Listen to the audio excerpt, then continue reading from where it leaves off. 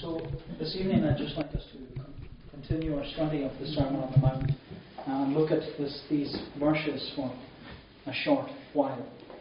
And as you know, the Sermon on the Mount was, of course, a sermon which Jesus taught, and he preached to the multitudes who followed him. And as we said before, the purpose of the Sermon on the Mount was to teach those who have entered into the kingdom of heaven through faith and repentance. It was to teach them, that is us, it's to teach us how to live as citizens of the kingdom of heaven. And we're to live as those who emulate and mirror our lives on the King of the kingdom of heaven. We are to live as kings, imitating and mirroring King Jesus. And so what Jesus is telling us in the Sermon on the Mount is that through faith and repentance, we are to live as a restored, renewed and redeemed people. And as we've said time and time again, the theme and the thrust of this sermon is Christ-centered living for Christ-centered lives. Christ-centered living for Christ-centered lives. And when we began our study of this challenging sermon, we saw that in the opening lines, and as we've just read, that there are 9 beatitudes, 9 marks that reveal the marks of Christian character and conduct, which is to be present in the lives of those who are citizens in the kingdom of heaven. And Jesus says that we're to possess the marks of humility, we're to hate sin, we're to be meek, we're to hunger and thirst for more and more righteousness, we're to show mercy because we've received mercy, we're to be pure in heart, we're to be peacemakers, and we are to rejoice and be glad, even when we are persecuted. But as we proceeded last time to look at this challenging sermon, we saw that in this paragraph which we've just read, Jesus wants to illustrate to us as to how these marks of Christian character and conduct, these beatitudes, he wants to illustrate to us how they're to be exemplified in our lives. And Jesus does that by using the illustration of salt and light. And last time we considered the fact that as citizens of the kingdom of heaven, we are called to be the salt of the earth. And we're to have this, and as the salt of the earth, we're to have these preserving qualities in a rotting and decaying society. And we're to have this purifying influence in an impure and polluted generation. And we're to do that by being distinct and different and separate from the world. But now, this evening, we're looking at the second illustration which Jesus used, the illustration of light. As we mentioned last time, that one of the great abilities Jesus had as a preacher was to use ordinary, everyday objects and incorporate them into his sermons or his parables. For Jesus, he had this unique ability to capture our attention and captivate our imagination through his sermon illustrations. And we asked last time what makes for a good sermon illustration. And we said that in the case of sermon illustrations, the salt and light that Jesus used are applicable not only to his day and generation, but they're applicable to every person and to every day and generation. But the question which Jesus wants to challenge us with by using these 2 illustrations of salt and light is the question, what is your Christianity really like? What is your Christianity really like? And what Jesus is saying through these sermon illustrations is that as citizens of the kingdom of heaven, our Christianity must resemble salt, and our Christianity must resemble light. You are the salt of the earth. And now he says, you are the light of the world. And as an illustration and as a preacher, these verses in verses 14 to 16, we're given an insight as to how good a preacher Jesus really was. Because in the day and generation that we live in, I don't know if you know about it, but there are many books written about preaching and how to preach. There are books like with the titles Ministering Like the Master, or How Sermons Work, or Ian D. Campbell's book, Pray, Plan, Prepare, Preach. But all of these books, they've taken their guide and their framework for preaching from the true Prince of Preachers, Jesus Christ. And I say that because the usual guide for preparing sermons is the simple format: statement, illustration, application. Statement, illustration, application. State, illustrate, apply. And here in this great Sermon on the Mount, that's what we see. We see the statement. Jesus says, "You are the light of the world. A city set on a hill cannot be hidden." Then the illustration: "Nor do people light a lamp and put it under a basket, but on a stand, and it gives light to all in the house." Then the application: "And in the same way, let your light shine before others, so that they may see your good works and give glory to your Father who is in heaven." State, illustrate, apply. State, illustrate, apply. And so I'd like us to consider these challenging words from the Sermon of Jesus under these three simple headings: statement, illustration, and application. So we'll look firstly at the statement. He says, "You are the light of the world. A city set on a hill cannot be hidden." And what we see in this statement of Jesus when he says, "You are the light of the world," is what we saw in the last statement of Jesus when he said, "You are the salt of the earth." And what Jesus is saying in both cases is that the emphasis is upon you. You are the salt of the earth. You are the light of the world. And Jesus is emphatically saying to all those who are part of the kingdom by faith and repentance, you are who are Christians. You, not the world, not the earth, but you. You are to have an influence upon all those who are around you. You are to be an effective witness, not only in your workplace, but in your home, in your community, and in your congregation. You are not to compromise your faith or the standards of Scripture. You are to be consistent. You are to be distinct. You are to be different. You are to be separate. And when Jesus says to us, "You are the light of the world," the contrast is stark. It's so stark. And the contrast is so sharp. Because there's no greater contrast and there's no greater separation than the contrast and separation between light and darkness. And when Jesus says that we are the light of the world, he wants us to consider the light of the world. Because when God created the world, in that first act of the creation account in Genesis 1, you'll remember that the first words that God spoke is that he spoke into the darkness and said, "Let there be light." And there was light. But in that creation account, right in Genesis 1, after speaking about the light, we are told that when he saw the light, he saw that it was good. And as a result of the light being good, God divided the light from darkness. He separated them. And since the beginning of creation, that division, that separation between light and darkness has remained.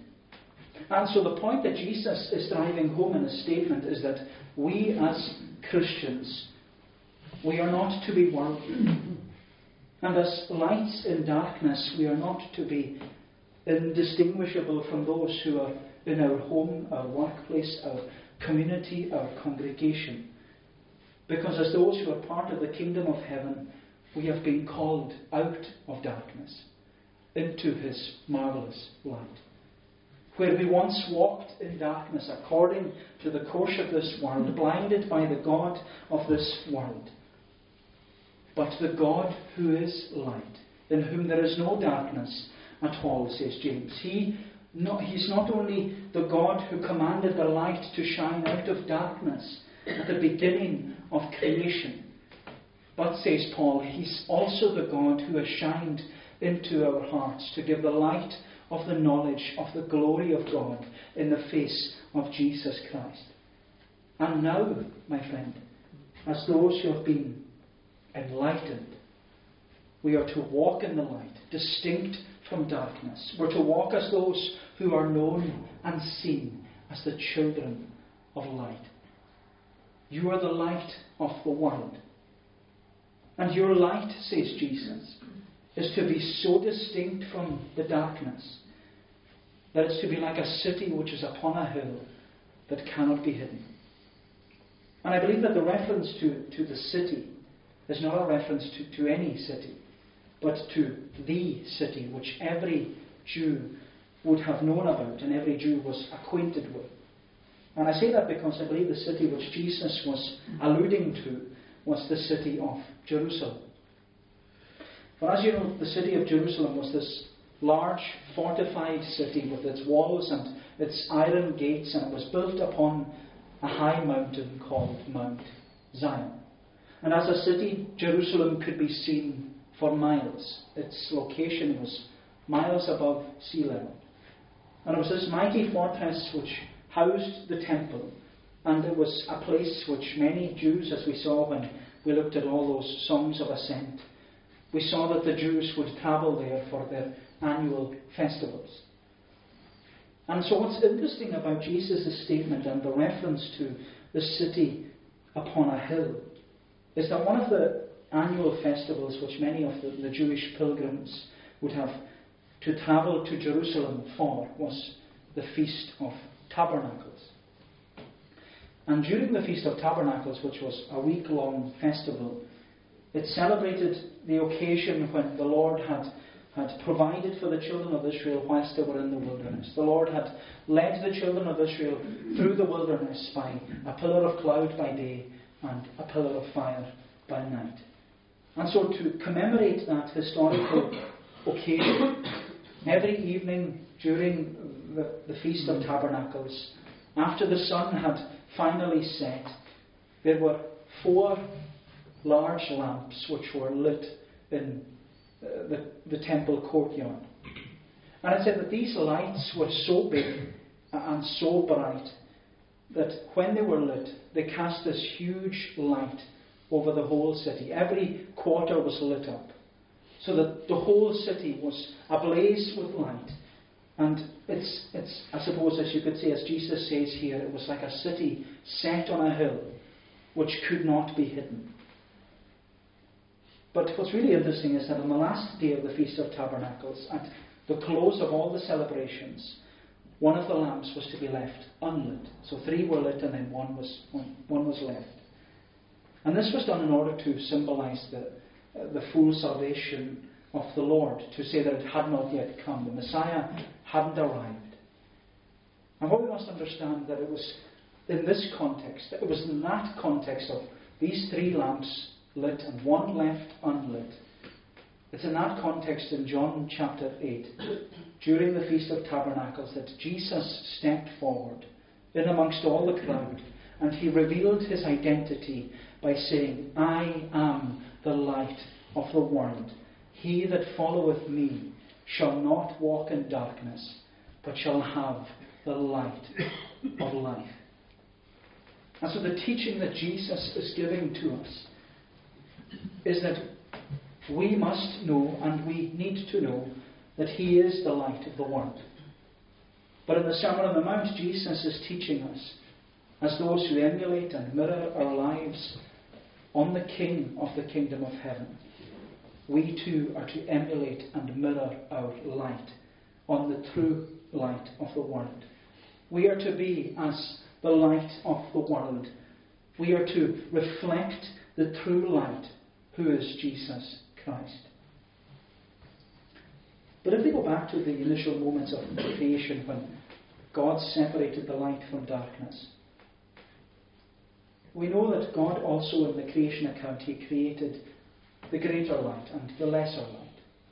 The greater light being the sun, the lesser light being the moon. And I'm sure you've heard this before, that the light which is produced by the moon isn't a light which is self-generated. The light doesn't originate with the moon, because it's a light which is reflected from the sun. And that the only reason why the moon shines is because the surface of the moon is reflecting the light of the sun. And I believe that it's in that vein that Jesus is teaching us, that he's saying, we are the light of the world only because he is the light of the world. And the more we are like Jesus, the more we will be separate from the darkness, the more we reflect him, and the more we will be distinct from the darkness. And the more we mirror him, we will be brighter lights as those who follow him and reflect the light of our Saviour. You are the light of the world. A city set on a hill cannot be hidden. That's his statement. But then Jesus proceeds in his sermon to illustrate his statement. So we look secondly at his illustration.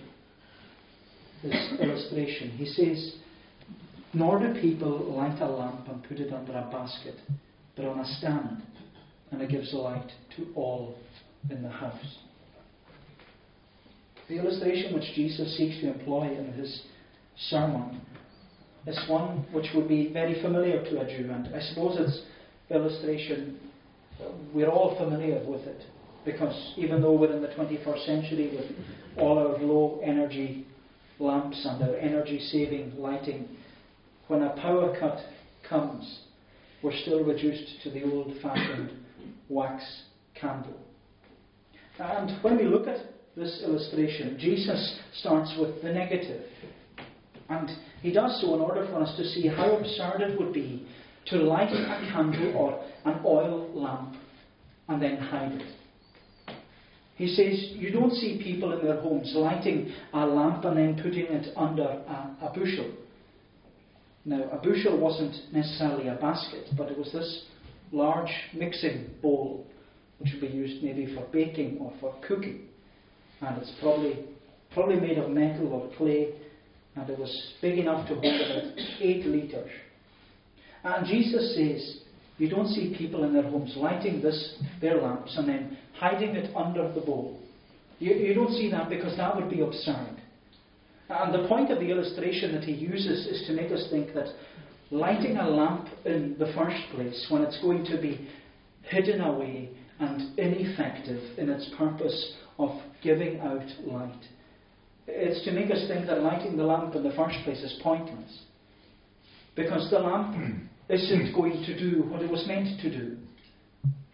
For the lamp, it's meant to produce light and dispel darkness. But if the light is hidden and the light is concealed, then it's ineffective. And Jesus is saying in his illustration, you would never hide the lamp. You would never conceal the light, because that would be a waste.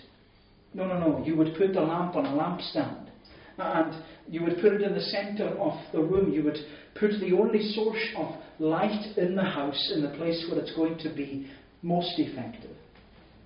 And so what we need to see is that as Jesus illustrates his statement, he's emphasizing to us that if we are the light of the world and we are hiding away, we are ineffective. If we are the light of the world and we are hiding away, we are ineffective. If our Christianity is a concealed Christianity, if our Christian witness is blending into the world and there is no distinction, then we're just like the salt. Because Jesus has already told us that salt which has lost its saltiness, it's good for nothing. It's useless. It's useless. And what Jesus is bluntly saying to us, just like he said with the salt, is that if we are indistinguishable from the world, our Christian witness is as good as useless. If we cease to be distinct, and if our light is growing dim because our love of the world is increasing and gaining, then we are failing to live as a Christian should. My friend, our Christian witness becomes ineffective when we don't live consistently as a Christian should. Because if we become assimilated to the world and to non-Christians in what we do and where we go and how we speak, and if we stop reflecting the true light and we are overcome by the darkness of the world, we'll lose our influence upon those around us. If we become so like the world that there's no longer any distinction between the world and the Christian, our purpose as those in the kingdom of heaven is like a hidden lamp. It's useless. It's useless. And I mentioned this last time, that only 50 years ago Martin Lloyd-Jones emphasized the distinction that needs to be present between the world and the Christian. And I repeat it because I believe that nothing has changed. Whatever anyone else wants to say, nothing has changed.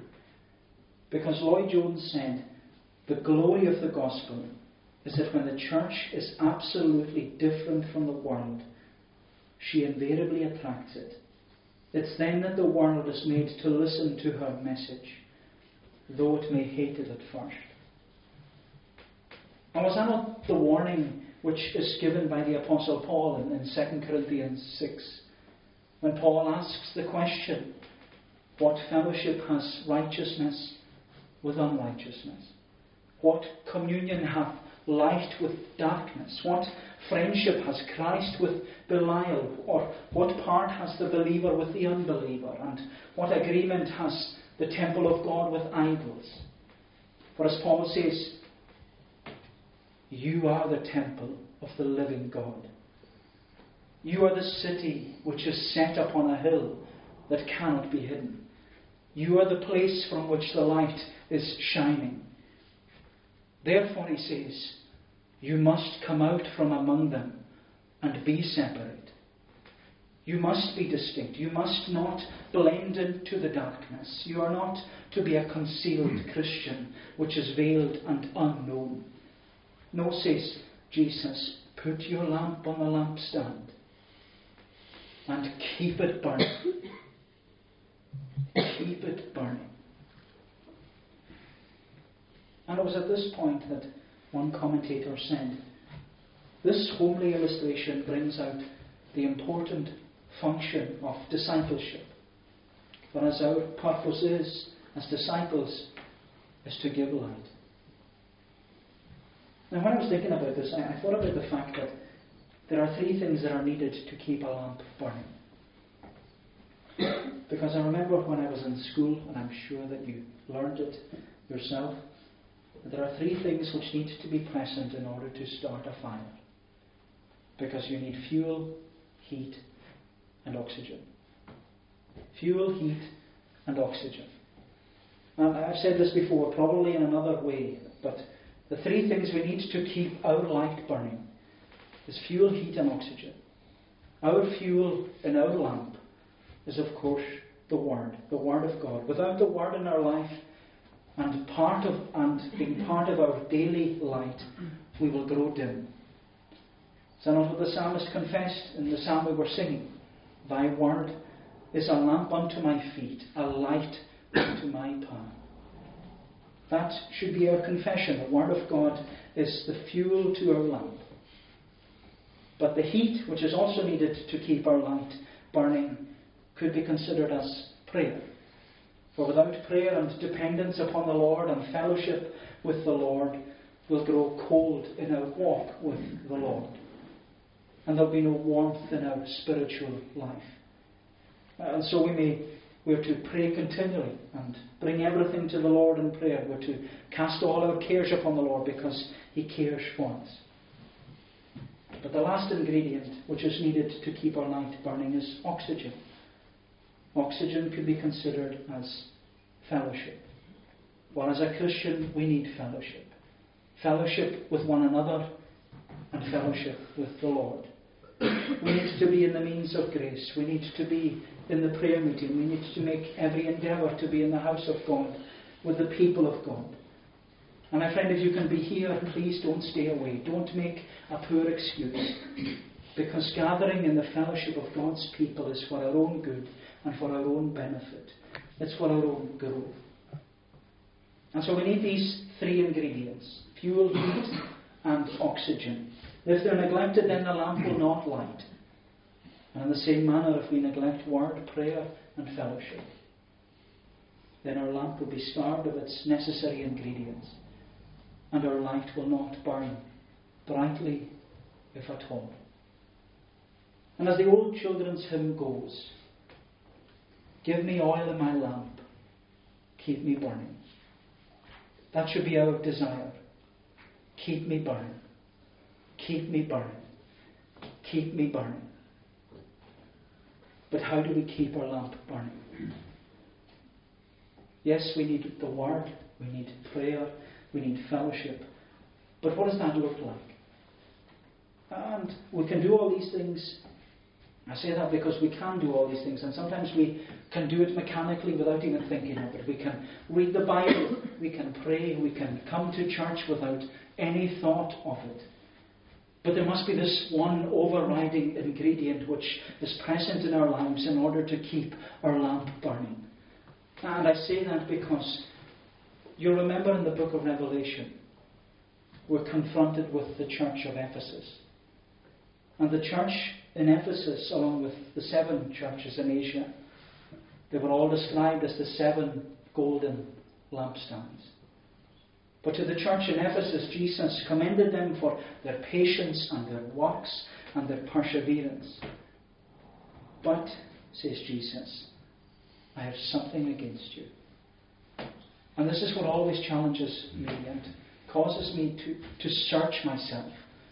Because regardless of how good the lampstand of Ephesus was, Jesus went right to the heart of the matter and he said, you have left your first love. You have left your first love. And the same can be true of us. Regardless of these ingredients which must be present in our life to keep our lamp burning, regardless of word, prayer and fellowship, if it's not done with love for Jesus, it's all done in vain. If we have left our first love, then we're not lamps which are burning as they ought to be burning. If we have left our first love, Jesus' recommendation is go back to your first love. And in the following verse in Revelation, Jesus tells the church in Ephesus how to love again. He says, repent. Repent. And you know, that's the advice that John gave to the church in Ephesus and many other churches in his first letter, because he said, if we walk in the light as he is in the light, we have fellowship one with another, and the blood of Jesus Christ cleanses us from all sin. If we confess our sins, if we repent, he's faithful and just to forgive us our sins and to cleanse us from all unrighteousness. My friend, let's not lose sight of our first love. Let's not hide our light. Let's stay close to the light. Let's reflect the light. Let's walk in the light. Let's do as Jesus goes on to say, let our light so shine before men that they may see our good works and glorify our Father which is in heaven. State, illustrate, apply. So lastly and briefly, we see application. Application. He says, in the same way, let your light shine before others, so that they would see your good works and give glory to your Father who is in heaven. As a true prince of preachers, having made his statement and illustrated his statement, Jesus now makes the application. He applies the truth to his listeners. And based upon what he said already, Jesus encourages us and urges us to let our light shine before others. We're to let our light shine as lights in the world, because it's a borrowed light.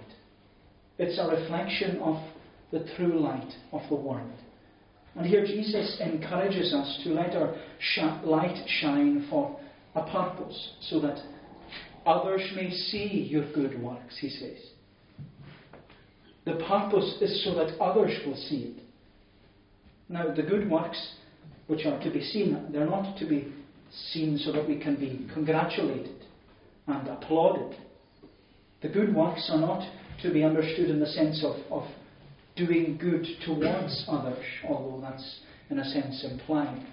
The good works that Jesus refers to is said in the sense of being a faithful and consistent witness to those around you. The good works are when you don't hide your lamp under the bushel and conceal the light which you possess. The good works are making sure that others see that you're like that city set upon a hill which cannot be hidden. The good works are making sure that others will know that you are the lamp on the lampstand which lights the darkness in the house or the workplace or the community.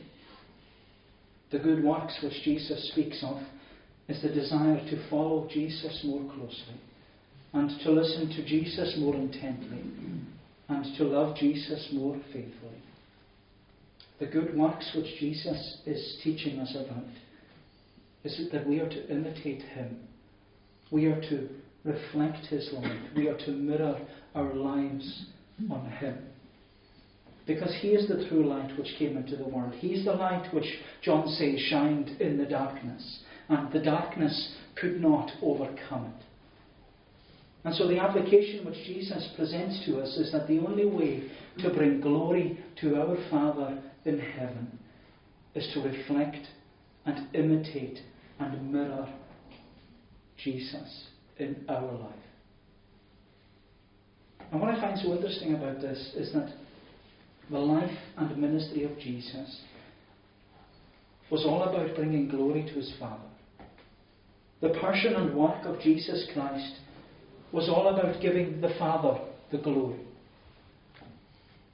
Now, was that not what Paul meant when he described God's whole purpose in redemption in those precious words in Philippians 2, speaking of the humiliation of Christ, coming from glory into this world, where Paul was encouraging Christians to be imitators of Christ. And he said, "Let this mind be in you, which was also in Christ Jesus, who being in the form of God, thought it not robbery to be equal with God, but He made Himself of no reputation, took upon Him the form of a servant, made in the likeness of men, found in the fashion as a man, He humbled Himself, He became obedient all the way to even the death of the cross.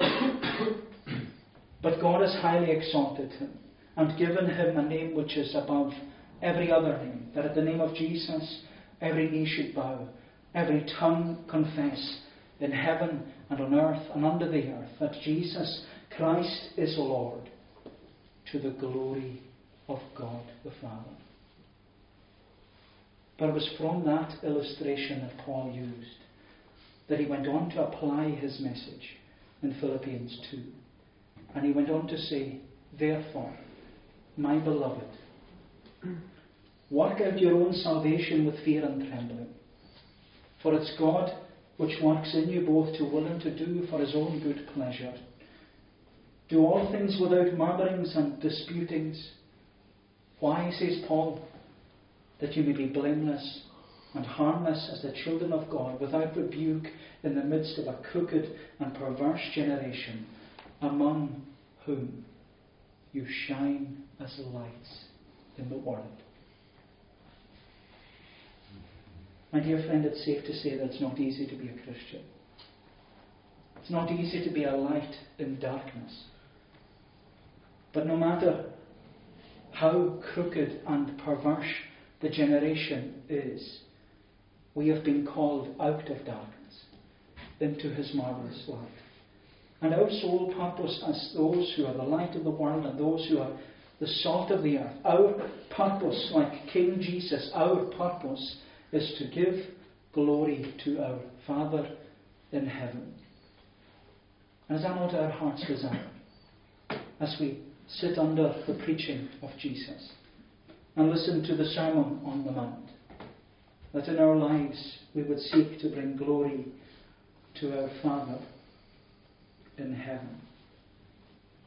State, illustrate, apply.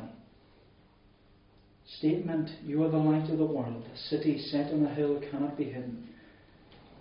Illustration, nor do people light a lamp but put it under a basket, but on a stand, and it gives light to all in the house. Application, in the same way, let your light shine before others, so that they may see your good works and give glory to your Father who is in heaven. May the Lord bless these thoughts to us.